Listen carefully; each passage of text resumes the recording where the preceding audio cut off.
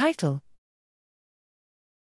A machine learning-based approach towards high-dimensional mediation analysis. Abstract: Mediation analysis is used to investigate the role of intermediate variables, mediators, that lie in the path between an exposure and an outcome variable.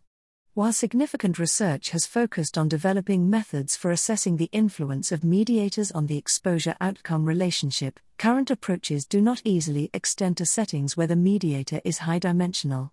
These situations are becoming increasingly common with the rapid increase of new applications measuring massive numbers of variables, including brain imaging, genomics, and metabolomics. In this work, we introduce a novel machine learning-based method for identifying high-dimensional mediators. The proposed algorithm iterates between using a machine learning model to map the high-dimensional mediators onto a lower-dimensional space, and using the predicted values as input in a standard 3-variable mediation model. Hence, the machine learning model is trained to maximize the likelihood of the mediation model.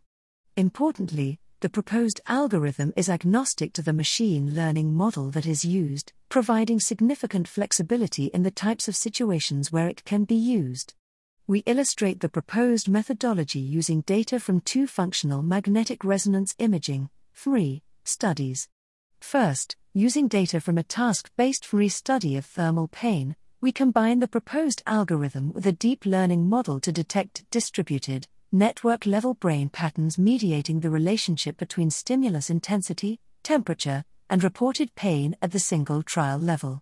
Second, using resting state fMRI data from the Human Connectome project, we combine the proposed algorithm with a connectome-based predictive modeling approach to determine brain functional connectivity measures that mediate the relationship between fluid intelligence and working memory accuracy. In both cases, our multivariate mediation model links exposure variables, thermal pain or fluid intelligence, high-dimensional brain measures, single-trial brain activation maps or resting state brain connectivity, and behavioral outcomes, pain report or working memory accuracy, into a single unified model.